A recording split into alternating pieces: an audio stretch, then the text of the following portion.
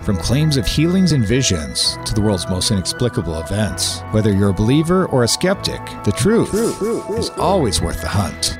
EWTN Radio presents The Miracle Hunter with Michael O'Neill. Welcome to the Miracle Hunter radio show on EWTN Radio. This is Michael O'Neill. I'm the Miracle Hunter.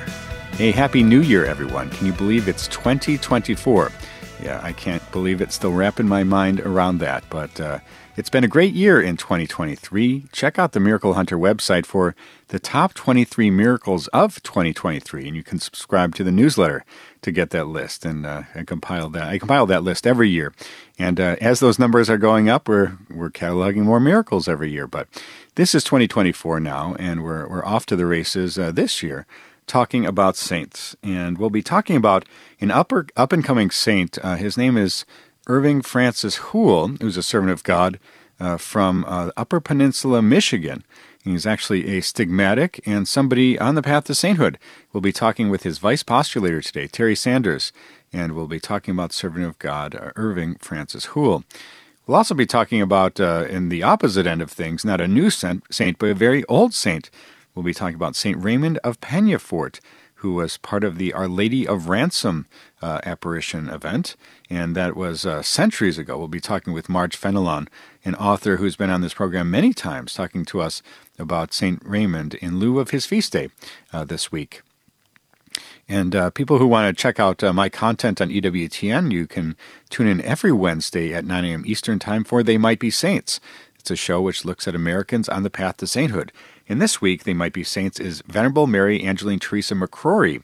And she was, her life of holiness and service to the elderly poor has led to a groundswell of support for her sainthood cause.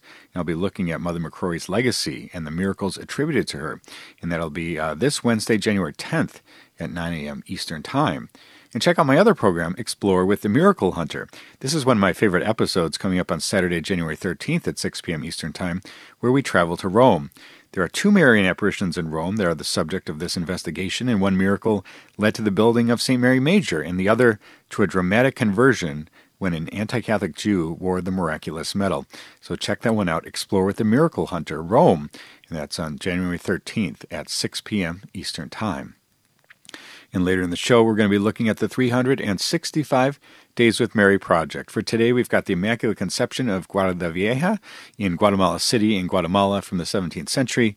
The might-be saint of the day is Blessed Saunders of Tarouca from Portugal. And the question of the week, I have read that the coloring on the image of Our Lady of Guadalupe floats above the cloth. Is this true? I'll try to answer that question. And the miracle of the week, and we're actually miracle of the day, we're going to be doing a new segment for 2024. We have the question of the week, we have the might be saint of the day, we have the 365 Days with Mary project, but we've got a brand new project that we're working on this year. It is the miracle of the day, and there is a miracle related to the holy face of Jesus, that image on the Veronica veil in the year 1849. Stay with us for the first episode of the first edition of this miracle of the day. We'll be looking at that later in the program. Now let's take a look at the miracle news. We do this every week where we talk about the miracles happening around the world and those things that relate to miracles. And we've had some big miracles happening this week, one related to a weeping icon, and another interesting story related to an Indiana man found in his car and rescued from a car wreck. So the story goes that there was an Indiana man found by a Good Samaritan, rescued from a car wreck after 6 days trapped in the vehicle, and it has been called a miracle by some. So the article says an Indiana man who crashed his truck and had been trapped inside it for nearly a week was found alive this past week by two fishermen who happened to spot the wrecked vehicle. The fisherman, Nivardo de la Torre, and his father-in-law, Mario Garcia, he noticed the crashed truck under an overpass on Interstate 94 as they were walking along Salt Creek in Portage, Indiana, looking for fish holes. And they initially believed they had seen a dead person inside the vehicle until one of them touched the body, and the man turned his head and spoke to them. "I went to touch and he turned around," Garcia said at the press conference, "and almost killed me because it was shocking. He was alive, and he was very happy to see us. I've never seen a relief like that," he said. He said that he tried yelling and screaming, but nobody would hear him from the car. It was just quiet, just the sound of water. And so this Indiana man was stranded in a crashed truck. His name is Matthew Raymond, age 27, was stranded in his truck for 6 days before these two fishermen found him. And the two Good Samaritans called 911, and the first responders rushed to the scene at about 3:45 p.m. on Tuesday. And the driver told the fishermen he had been stranded and paralyzed in place since December 20th. And the driver, who is 27-year-old Matthew Raymond, was heading westbound on Interstate 94 when his truck left the roadway for unknown reasons. That's what the Indiana State Police said in their statement. And the vehicle was driven into a ditch before making it into a creek and stopping under the bridge. Raymond was pinned inside the vehicle, was unable to reach his cell phone to call for help. And they were able to cut Raymond from the vehicle using heavy machinery. He was then flown to a hospital in critical condition for treatment of severe life-threatening injuries. And so that's the incredible story of this man, Matthew Raymond, who was rescued from his vehicle after 6 days of being stranded there. So check out the Miracle Hunter page on Facebook. You can read the entire article about this event, which people are calling miraculous. Let's take a look at Catholic Pub Trivia. We do this every week where we ask a trivia question and give out a prize to an emailer who writes in with the correct answer. My friends who know me know that I love trivia. You might find me on a random night playing pub trivia, but this is Catholic Pub Trivia. And so the question from last week was, in what year did January 1st start being called the Solemnity of the Mother of God rather than the Feast of the Circumcision of the Lord or the Octave of Christmas? And that was the question from last week. And the answer for last week was, in 1969, the revision of the liturgical year and the calendar in the Roman Rite states, January 1st, the octave day of the Nativity of the Lord, is now the Solemnity of Mary, the Mother of God, and also the commemoration, the conferral of the Most Holy Name of Jesus. And it removed the October 11th feast day, even for Portugal, stating that the maternity of the Blessed Mother is celebrated now on January 1st, in the Solemnity of Mary, the Mother of God. And so the answer to that question is 1969. Thanks for everyone who wrote in trying to answer that question. And the question for this week relates to saints. We're talking today with Deacon Terry Saunders about servant of God Irving Houle, somebody who we hope will move along the path to sainthood to venerable. The question for this week is, which American was the most recently to be declared venerable in our Catholic Church? If you think you know that answer and want to win the prize, the image of the faces of Mary, send me an email to questions@miraclehunter.com or just go to my website, miraclehunter.com, and send me a message that way. And answers and winners will be posted on the show page on miraclehunter.com. We need to take a short break, but when we come back, we're going to be talking to Deacon Terry Saunders about servant of God Irving Houle, a stigmatic from Upper Peninsula, Michigan. Stay with us for that.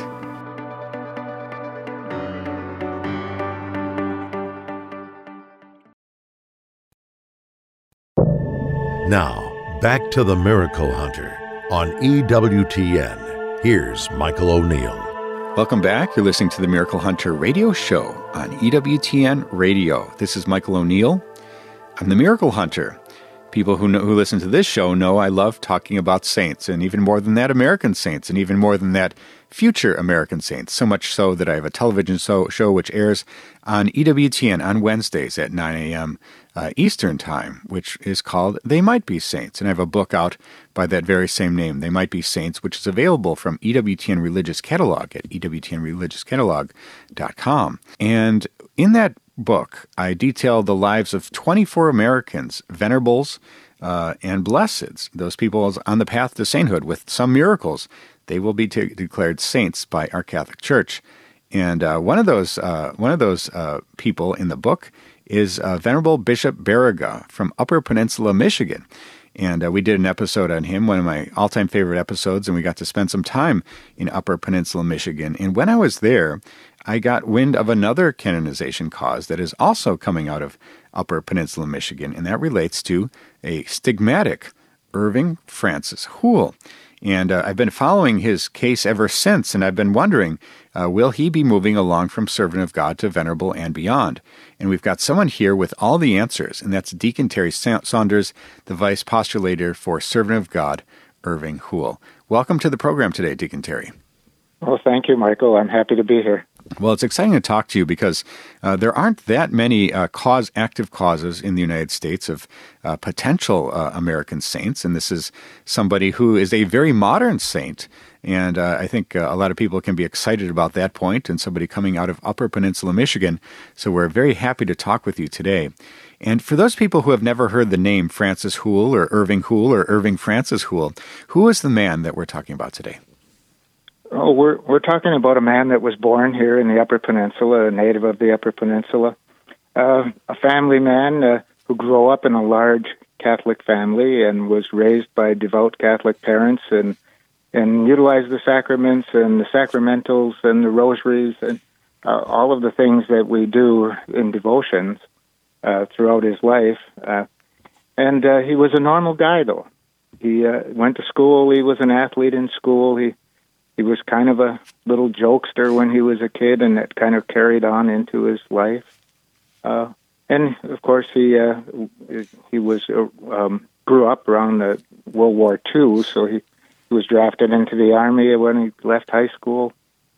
He just had the experience that many people from that generation did, and which makes him really a normal man. But in my view, he's far from normal. Yeah, no, that's so fascinating. So a normal guy, someone on the path to sainthood. I suppose many of us are hoping to be that kind of a normal guy who reaches the heights of heaven someday. And so what was it about Irving Houle? Anytime they propose somebody as being a saint in our Catholic Church, they're always talking about heroic virtues, these virtues of a person's life that have been lived to the utmost degree in such a way that the Church should recognize them and make them worthy of emulation and recognition as a saint. What were the heroic virtues, you would say, of Irving Houle? Well, it's just kind of like you said, our lives move along, and God works in our lives if we cooperate with Him, and He perfects us as we go along. And hopefully by the time we get to meet Him face to face, we'll be close to perfect, if not perfect. And I knew Irving during 16 years at the end of his life, and we were very good friends.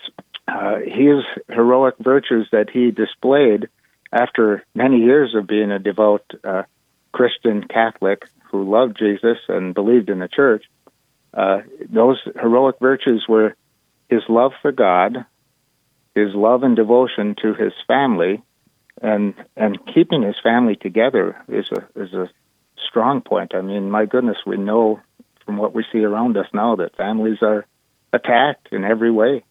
And Irving held his family together. There was weekly family gatherings. They all celebrated the church feasts together. As large families from the time he was a child until he died.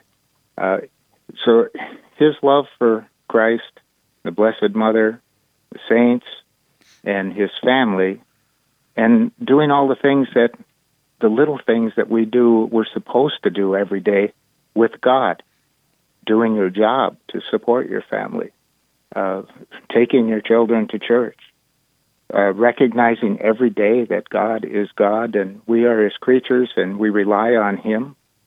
Irving did all of those things, and I saw him do that for 16 years.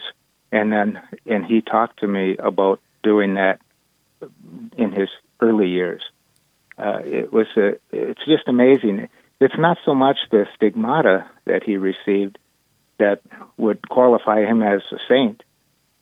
It is what he did with that charism once he got it, how deeply he believed that Christ gave him his wounds for the benefit of the church and for people. And let's talk about that a little bit. I think in the history of the church, there have not been a very large number of people who have been marked with the wounds of Christ. That is, the wounds in Christ's crucifixion made manifest on human flesh of a living person.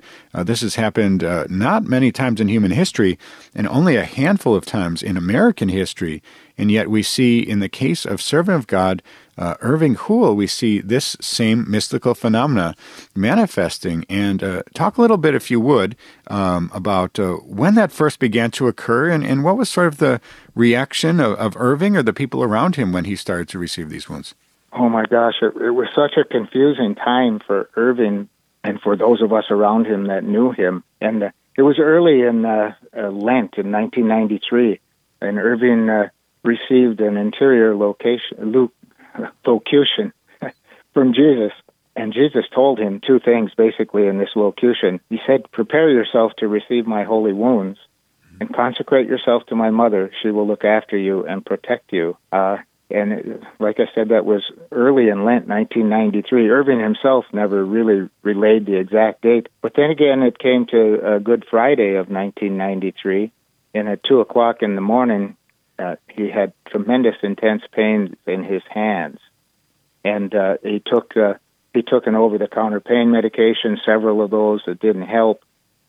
He didn't know much longer he could stand it before it let up on him finally. And then the next day, he noticed small purple marks in the center of the palms of his hands. Now, this has not only been documented by Father Fox in his book, A Man Called Francis, but also Irving told me these things, and I saw these wounds within a few days of him receiving them.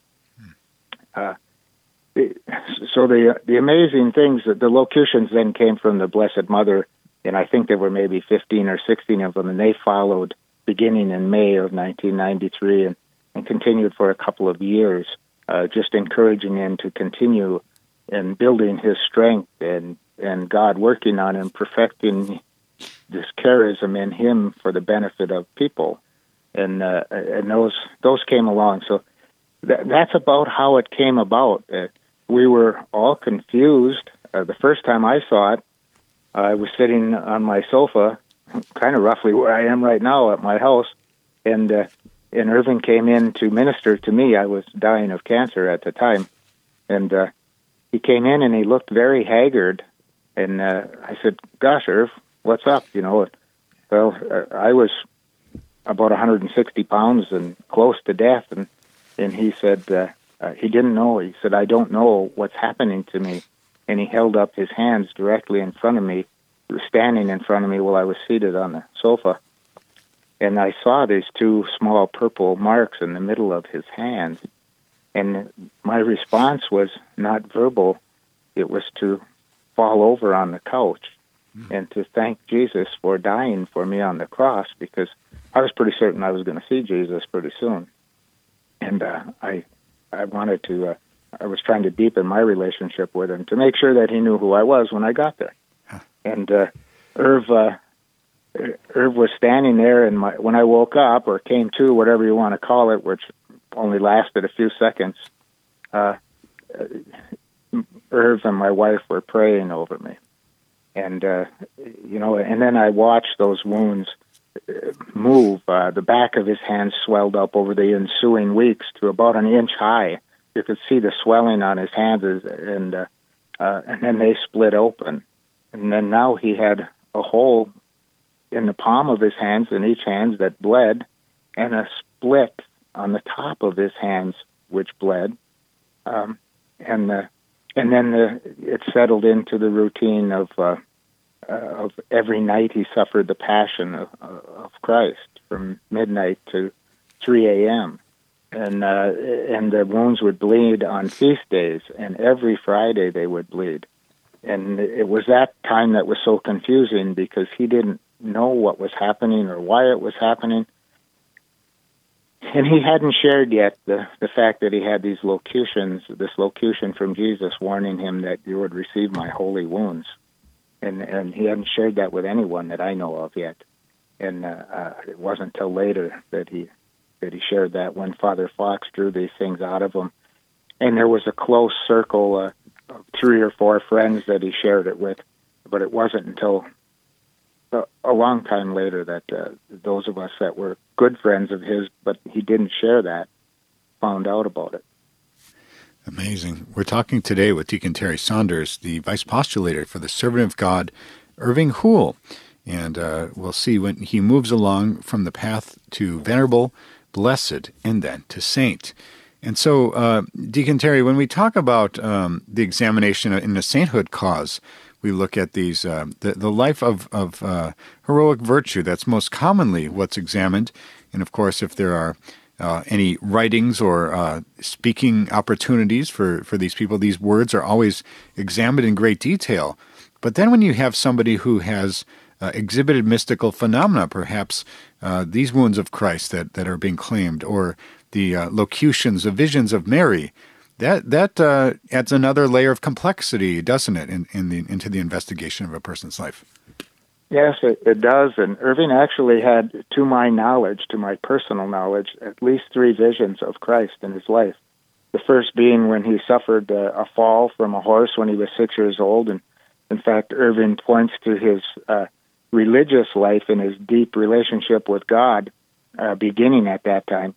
He broke a bunch of ribs and punctured his lungs, and he ended up in the hospital, and they weren't sure he was going to live. And in the middle of the night, he had a vision of Jesus. And Irv told me when he was 6 years old, he didn't know it was Jesus. So the next morning when he woke up and the doctors found that he was breathing normally and not vomiting blood and could find no more evidence of broken ribs, he said, "Who was that beautiful man in the white robe that came into my room last night?" He asked his mother, who had spent the night with him there. And, of course, she didn't know what he was talking about, and she asked him to explain further. And he said, well, he had long hair and stood at the end of the bed, and he just raised a hand, and who was he? And then they came to the conclusion that he must have seen someone. That was one, and he had 2 other visions late in his life that I personally am aware of, and they were both of Jesus dressed in white, and another time shown as he would have looked after having suffered the scourging and the beatings and the ill treatment at the hands of the Roman government and the Jewish leaders. Absolutely amazing. And so we talk about the cause for canonization for a servant of God, Irving Houle. We talk about some of the things that will be examined along this path. Can you give us an update, Deacon Terry, about where does the cause stand right now? When can we expect to see some movement going forward and recognition by Rome? Well, all of you who are aware of Irving and know of this or will become aware of him by maybe researching it, let us pray that happens soon. There's been minimal movement over the last few years. The pandemic had something to do with it, and the Historical Commission is now in the process of completing some of their tasks, and I expect that interviews of witnesses, because there are tens of thousands of people who met Irving Houle in their lives and were touched by him, and there's a witness list that is probably 100 people long, and which is unusual for an investigation into sainthood to have these living witnesses. I'm praying and hoping that this will begin soon this year. A couple of the interviews have been done, and those are allowed to have been done earlier because of like Gail, his wife, was interviewed, and Gail, bless her heart, she's probably 92 years old or so, and then another beautiful person named Rosemary, who's in her 90s, and just to advance the age and to be able to speak with them while they're still with us. That will come along in the near future. We just have to be patient. It doesn't happen fast enough for us. All sainthood causes moves at the church's pace, which is sometimes a glacier's pace, you might say. It moves very slowly, and sometimes it takes years, decades, and even centuries for saints to be fully recognized in our Catholic Church. And we hope that the cause of Irving Houle moves along swiftly. But in the meantime, for people who want to find out more, people who want to learn about the incredible life of Irving Houle, and perhaps seek an intercessory prayer for their own miracles, what would be a good place for people to go to learn more about this future saint? Well, we have a website that it's nice, but it's not utilized as much as I would like, probably due to my age and being not a techie. But it's irvingfrancishoule.com. That would put you in touch with where our address is in Escanaba, Michigan.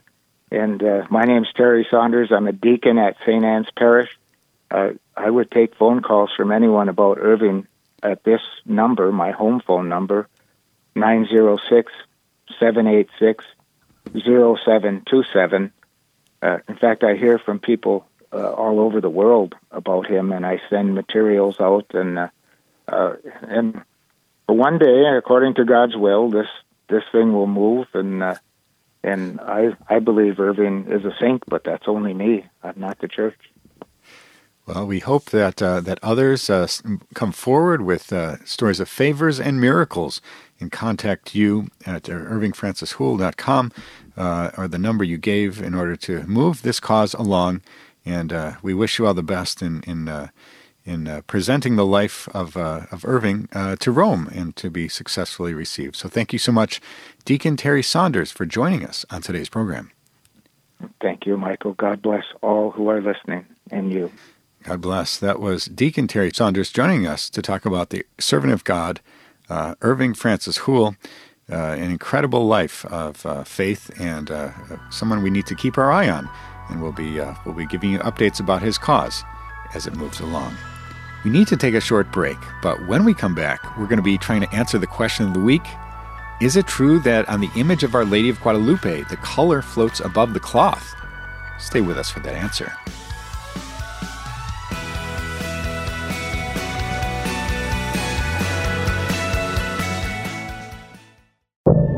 Now, back to the Miracle Hunter on EWTN. Here's Michael O'Neill.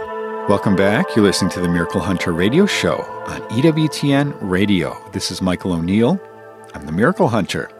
I love getting your questions. People write in from around the world with questions about miracles happening in today's world and those that have happened centuries ago. I like getting in my email inbox, but I also like answering them in person. I travel around the country and I give talks at parishes and shrines and other places, at conferences, and I've been talking a lot about Eucharistic miracles these days, but people invite me to speak to their group, and at the end, I usually speak to 45 minutes to an hour, but then for 15, 20 or more minutes, people have questions about miracles, and I love doing my best to try to answer them. And we have a good question this week, and I've heard people with this question before, and I think it's a good one, but it's important to get right. So the question is, Dear Miracle Hunter, I have read that the coloring on the image of Our Lady of Guadalupe floats above the cloth. Is this true? Phil. Well, thanks, Phil, for that question. And I think that we talk about Our Lady of Guadalupe, that amazing image, that long-lasting image from 1531 is when it's dated back to, with Juan Diego. They're in Mexico City receiving the image of Our Lady of Guadalupe, and that cloth has lasted all these years, even though similar cloths have lasted only 30 years or so. It is the only cloth in its condition in the entire world of this type of fiber, so it's truly amazing. People talk about the other remarkable qualities, perhaps the eyes found in the tilma, or the colors on the image. These are, and all the various symbolism and aspects of that image that scientists have looked at and tried to draw conclusions about. But one thing that does get reported is that there have been some extra kind of miraculous things that have been attributed to this cloth. One being, you hear some people say that a heartbeat can be heard on that cloth, and that's not true. And if you were to put up medical instrumentation to it, that's not true. Another one that's told and relates to this question is that the coloring of the image actually floats above the image of Our Lady of Guadalupe, that it's not actually embedded in the cloth, and that's not true either. That's another, we call it an urban legend or a pious legend, you might say. If you were to see an image of the back of the cloth, and I do have such images, you can see that the coloring, which constitutes the image, it actually bleeds through from the front to the back, so it does not float above. We talk about perhaps the Shroud of Turin. The coloring on that shroud is on the very uppermost layers of the fibers of that cloth, and some people might say it kind of floats above. But in the case of the tilma of Our Lady of Guadalupe, the coloring actually penetrates and soaks through the entire cloth. So thanks, Phil, for your question. Sorry to disappoint you if this was a long-held belief of yours, but the reality is that the coloring on the image of Our Lady of Guadalupe does not actually float above the cloth. It is in the cloth itself. So thanks for that question. If you have a question for the Miracle Hunter, you can send me an email to questions@miraclehunter.com, and maybe I'll be answering your question on the air next week. Let's take a look at the 365 Days with Mary project. We do this every week where we look at the Marian devotion as it lines up exactly to the day's date. We all know Fatima, May 13th, or Lourdes, February 11th, or Guadalupe, December 12th, but believe it or not, there's a different other Marian devotion that from around the world that lines up exactly to each day of the calendar year. So for today's day, we've got the Immaculate Conception of Garda Viejo in Guatemala City in Guatemala from the 17th century. And the story goes that on January 6th in Guatemala City, the fiesta of the Guarda Viejo district marks the end of the Christmas season with a Three Kings feast day celebration. And festivities begin in the town with the Feast of the Immaculate Conception. The image of the Immaculata, known as the Virgin of the Holy Kings, is perhaps the oldest of several statues in Guatemala City. It was formerly owned by the Franciscan Third Order. It was donated to the Franciscan Church in the suburban outpost of Garda Viejo in the 1800s, and this revered image was reconsecrated by Cardinal Quesada Toruño, the Archbishop of Guatemala, on January 6, 2003, at a special ceremony for this occasion. And that's the Immaculate Conception of Garda Viejo in Guatemala City in Guatemala. For more information on this fascinating devotion, or any of the hundreds of other Marian devotions from around the world, you can go to 365dayswithmary.com. You can pick up the book, you can download the free app from the Apple App Store, or you can go to the Facebook page and join any of the other 10,000 other followers who follow 365 Days with Mary. Now, it's 2024, so we're going to be trying a new segment here on the Miracle Hunter radio show, and we talk about 365 Days with Mary, we talk about the might-be saint of the day, but we're going to talk now, each day, about the miracle of the day. And so, during the period between Christmas and the Feast of the Epiphany, Pope Pius IX was in exile from Rome, and the Church was experiencing a revolution with many things going on. Now, during this time, he asked for special prayers, and in the last 3 days, he had Veronica's veil on public display in the Vatican. And, of course, this veil isn't very visible, and it's covered with a silk cloth. On the last day of this novena, January 6, 1849, a miracle purportedly occurred. The veil started to glow, it was reported, and for a period of 3 hours from 12 noon to 3 p.m., our Lord's face was lifelike and could be clearly seen, and the image was reported to be weeping and bleeding. And the canons of the basilica ordered that the bells be rung, and many people came to see this miracle. The miracle itself is documented by an apostolic notary in the daybook of the Vatican Basilica. And, of course, there's no photography at that time, so only drawings were made of this, and no one knew at the time that what image lay hidden in the shroud, so there was only the drawing of the miracle on Veronica's veil, and copies of the Veronica veil miracle were made for a period of about 75 years, and so that is the miracle of the day on January 6, 1849, a miracle related to the Veronica veil. Let's take a look at They Might Be Saints. We do this every week where we talk about people on the path to sainthood. We're talking about servants of God, venerables, blesseds, before they have all their miracles recognized by Rome and are declared saints. And so earlier in December, during an audience granted to His Most Reverend Eminence Cardinal Marcelo Semeraro, the prefect for the dicastery for the cause of saints, the Pope authorized the same dicastery to promulgate the decree regarding the martyrdom of servant of God Jan Havlik, a seminarian of the Society of the Missionaries of St. Vincent de Paul.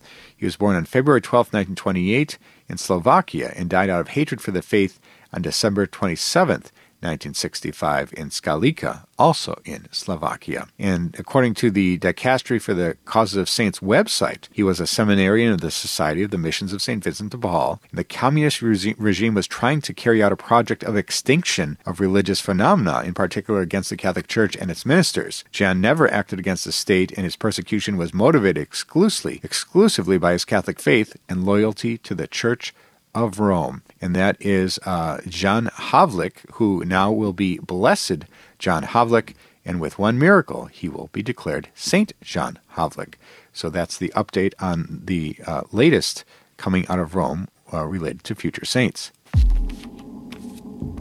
Now let's take a look at the Might Be Saint of the Day. We do this every week where we talk about the person on the path to sainthood whose feast day or death anniversary lines up exactly to the day's date. And for today we have Blessed Chisinandus of Tarouca from Portugal. So he was a 12th century Cistercian monk and evangelist, and he was a spiritual student of St. Bernard of Clairvaux, who sent him to northern Spain and Portugal to preach and to spread Cistercian spirituality. There he founded the San Juan Monastery at Tarouca in Portugal in 1142, and it lasted for over 700 years. And legend says that Jesuinandus received a vision of St. John the Baptist in 1131, in which St. John asked for the monastery. A decade later, a supernatural light led the monk to the spot where the house was then built. And that's Blessed Jesuinandus of Tarouca from Portugal. He's today's might-be saint of the day. For more information on this fascinating saint, or any of the other future saints featured on the television show They Might Be Saints, you can go to theymightbesaints.com. And you can also tune into They Might Be Saints every single week on EWTN on Wednesdays at 9 a.m. Eastern Time. And on January 10th of this week, we have They Might Be Saints Venerable Marie Angeline Teresa McCrory, a Carmelite, whose life of holiness and service to the elderly poor has led to a groundswell of support for her sainthood cause. I'll be looking at Mother McCrory's legacy and the miracles attributed to her in the show coming up on this week. We need to take a short break, but when we come back, we're going to be talking with author Marge Fenelon about St. Raymond of Peñafort and his miracles related to Our Lady of Ransom. Stay with us for that. Now, back to the Miracle Hunter on EWTN. Here's Michael O'Neill. Welcome back. You're listening to the Miracle Hunter radio show on EWTN Radio. This is Michael O'Neill. I'm the Miracle Hunter. People who tune into the show probably know that I try to line up my shows with the Roman calendar, the saints and the feast days that come up, the celebrations of the Mother of God. I try to do a show, perhaps, that lines up pretty closely with what the Church has laid out for us. And today's show is no different. I'd like to talk about someone who I haven't in any previous episode in all the years of doing the Miracle Hunter radio show, and that's St. Raymond of Peñafort. And he was a priest from Spain, and his feast day is January 7th. So this is a perfect time to talk about this saint who had some miracle moments and apparitions that perhaps shaped the world.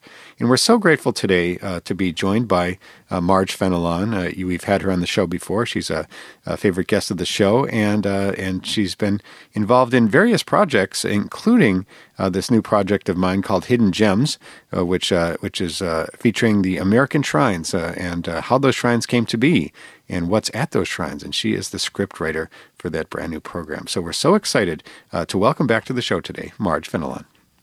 Hey, Michael. It's so good to be here. Well, thanks for being here, Marge, and for talking about St. Raymond of Peñafort. And this is a name that most American Catholics have never heard of, or may be somewhere in the recesses of their mind. But he isn't a popular saint, but his feast day is January 7th, so this is a good opportunity to talk about him. Tell us a little bit. Who was the man, St. Raymond? St. Raymond was a Dominican. So, as you mentioned, he's a priest. He's a Dominican priest. He lived in the 1200s, early 1200s. And his tie to Our Lady, which rounds the Miracle Hunter, is that she appeared to him and to others, actually, in 1218. So St. Peter Nolasco, and then, of course, St. Raymond of Peñafort, and then James, the King of Aragon, which was not a saint, but apparently she appeared to him as well. But she had a very special mission for them.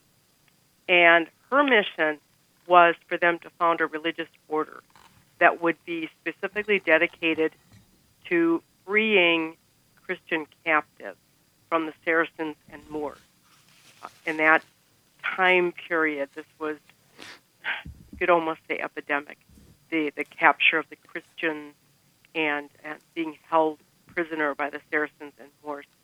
So her mission to them was they needed to work to release these Christian captives. So St. James, I do that because the other two are saints. King James, I'm so sorry. Yeah, you're so used to just always the saints involved with the Blessed Mother. King James then established an order that was all in one, royal, military, and religious. And they called it Our Lady of Ransom. So later it became known as the Mercedarian order, and I visited Mercedarian churches in South America. Apparently, they have a reputation for being very ornate, and this one was not to be a disappointment. These members, then, of this order, founded by King James, were given the privilege of wearing the king's own arms on their breast, so very much a royal and military order. The knights of this order worked to guard the coast and deliver the prisoners, the Christian prisoners, from the Saracens and the Moors. The cleric members, their job, so to speak, was to pray continually for the knight's mission, and they particularly observed the divine office in prayer for the knight's mission. Now, the order spread, as you can imagine, because when you've got a need, then the need needs to be met. And they collected alms. They would go so far as to surrender themselves for the freedom of the Christian prisoners, which it boggles my mind. That is an amazing thing. It's one thing to collect alms to ransom these Christians, but another to say, hey, take me instead. So instead of just giving some money to get the prisoner out, they'd say, put me in prison instead and let the other person out. Exactly. I mean, when I think about it, that's incredible. How selfless and beautiful. I would hope that maybe I could do that, but I don't know if I'm that close to being that holy. That is quite a remarkable way of working things, I think. And this grew, all of this custom, the order grew, and then Pope Innocent the 12th in the 17th century extended the feast from the Mercedarian order, the Feast of Our Lady of Ransom, to the Universal Church. So that's how we get that feast date. But St. Raymond, of course, is at the forefront of these efforts. He is part of this order. He's living his Dominican life. There is a story of a miracle that took place. I think it's kind of an unusual miracle. It's pretty neat. I don't know that I would try the same thing for myself, but St. Raymond was the confessor of King James of Aragon. They together went to the island of Majorca, and there they were aiming to convert the Moors. Well, the king, this is why we know he's not a saint, I think, but he brought along his mistress, and Raymond scolded him. Of course, this is wrong. It's morally wrong. So St. Raymond, asked the king to dismiss the concubine, and it was many times that he had to ask him. But King James was stubborn, and he said, no, I'm not doing this. So finally, St. Raymond tells the king that, okay, well, if you're not going to dismiss the concubine, I'm sorry, but I can't stay here with you any longer. And so he was going to return to Barcelona. But the king, and here's an interesting thing about this, the king, even though he's committing this sin that he knows he's wrong in doing, he doesn't want St. Raymond to go. So he forbids him to leave the island. And I think that's very telling that somewhere in his heart, now I don't know his heart, of course, but somewhere in his heart he must have known, I really need St. Raymond. I need him to get me out of this sinfulness. So he forbids St. Raymond to go, but St. Raymond is not going to stay by any means.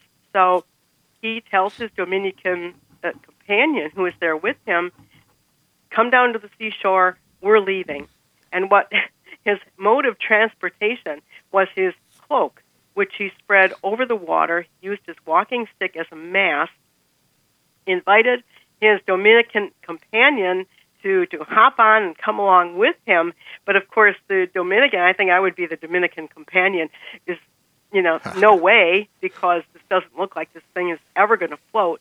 But sure enough, St. Raymond floats away on his cloak, and even the boats that he should have traveled on, but was refused passage, the sailors cheered him on as he navigated around these ships and then off to Barcelona. So it's a very interesting and unusual miracle. And, it's 160 miles to Barcelona. So this was not just across a little channel. Yeah, we imagine you did some fishing along the way for meals, but absolutely. Absolutely. Yeah, an incredible story. I love this, the hagiographies and the stories of saints that we've gotten throughout the years in our Catholic Church. Absolutely amazing. And we've been talking today with Marge Fenelon, a Catholic author, talking to us today about St. Raymond of Peñafort, whose feast day is January 7th. And we were talking earlier about Our Lady of Ransom. And this is sort of an older devotion. Perhaps I know that there's a parish in the Chicago area where I live, Our Lady of Ransom. And I think a lot of people have commented to me, I don't even know what that means. But what would you say that the takeaway of Our Lady of Ransom, or Our Lady of Mercy, as she's more popularly known today, how can we apply that in our modern world with some of the generosity that we've seen, some of these people who were releasing prisoners? How can we see that as being important in our own lives today? Well, I think it's twofold. First of all, we know that physically there are Christians held captive for their faith. Excuse me. And so we can turn to Our Lady of Ransom and pray for their release, even if we can't physically do anything to help them. We can definitely do something spiritually, and that is to invoke Our Lady of Ransom for their freedom. But when we look closer to home and look at our own hearts, we're held captive. We, too, are Christian prisoners in the sense that any kind of sinfulness or selfishness, spiritual laziness, apathy, addiction, all of these different things, greed, lust, what they're doing is, holding us captive from living a joyful life in Christ. If you've got this in your life, and this being whatever the sinfulness is, it forms prison walls around you because it separates you. Obviously, we know from the Catechism, sinfulness separates us from God. Well, we're holding ourselves captive by allowing ourselves to fall into this sinfulness, or even, it doesn't have to be out-and-out sin where you're committing something very obvious to all, but just the fact of being lazy or apathetic in your faith. It weakens your Christianity and opens yourself to the possibility of the evil one's influence on your life. And this is why it's so dangerous. This is why it holds us captive. Even if we're in that state where, a little sin won't hurt, or just not, I'll just get my prayers for a while. It's not a big deal. It is a big deal because this opens that door just enough that the evil one can start to influence us. And that certainly we don't want by any means. And it holds us prisoner because it builds on each other. A little sin builds on to a bigger sin and on until, people that we look at who, and I want to caution, we can't judge their hearts, but they look like they're living a terribly sinful life. Well, how did they get there? It starts small. It's not like somebody just one day wakes up and says, well, I'm going to live an outrageously sinful life. No, it doesn't work that way at all. It's the little stuff. That's where we have to be on guard, not let ourselves be held captive. So we turn to Our Lady of Ransom and ask her, please ransom me, free me from whatever it is that's keeping me from God. Very well put. A good analogy from you, Marge Fenelon, Catholic author, talking to us today about Our Lady of Ransom and St. Raymond of Peñafort, one of the three visionaries in that groundbreaking vision that led to the formation of an order, which led to the freeing of captives with the Saracens and Muslims.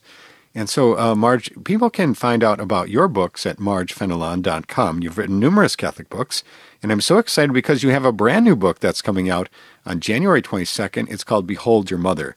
As we wrap up the show today, tell us a little bit about this new offering of yours. Oh, I'm so glad that you asked me because I'm super excited about. I'm excited about all my books, but this one holds a very special place in my heart because it's a Stations of the Cross.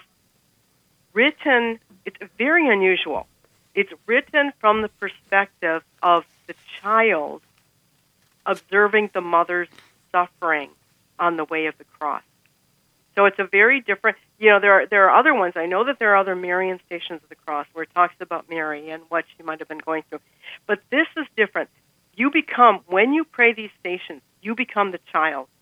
And you realize, and speaking for myself because I wrote them, so I worked through all of this on my own as I was writing, that the reader, you become the child and understanding and realizing and seeing the agony in your mother and understanding that you were part of that. And this is not a guilt trip, but that you were part of that.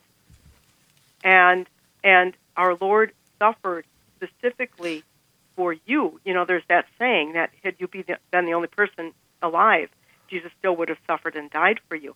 Well, we can apply that to the Blessed Mother as well. Had you been the only person ever to have lived, our Blessed Mother would have gone through all of that just for you because she loves you so very much. Well, very, very exciting. And this new book, I love the perspective that you're taking. This does seem to be novel and something that hasn't been done before. So congratulations on this idea and this book, Behold Your Mother, available January 22nd. Where can people go to find this book when it becomes available? Definitely our Sunday Visitor. It's up on the site already. You can get it from Amazon. It's available for pre-order. And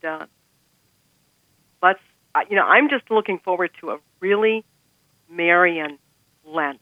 And so I'm excited to have this book coming out this year.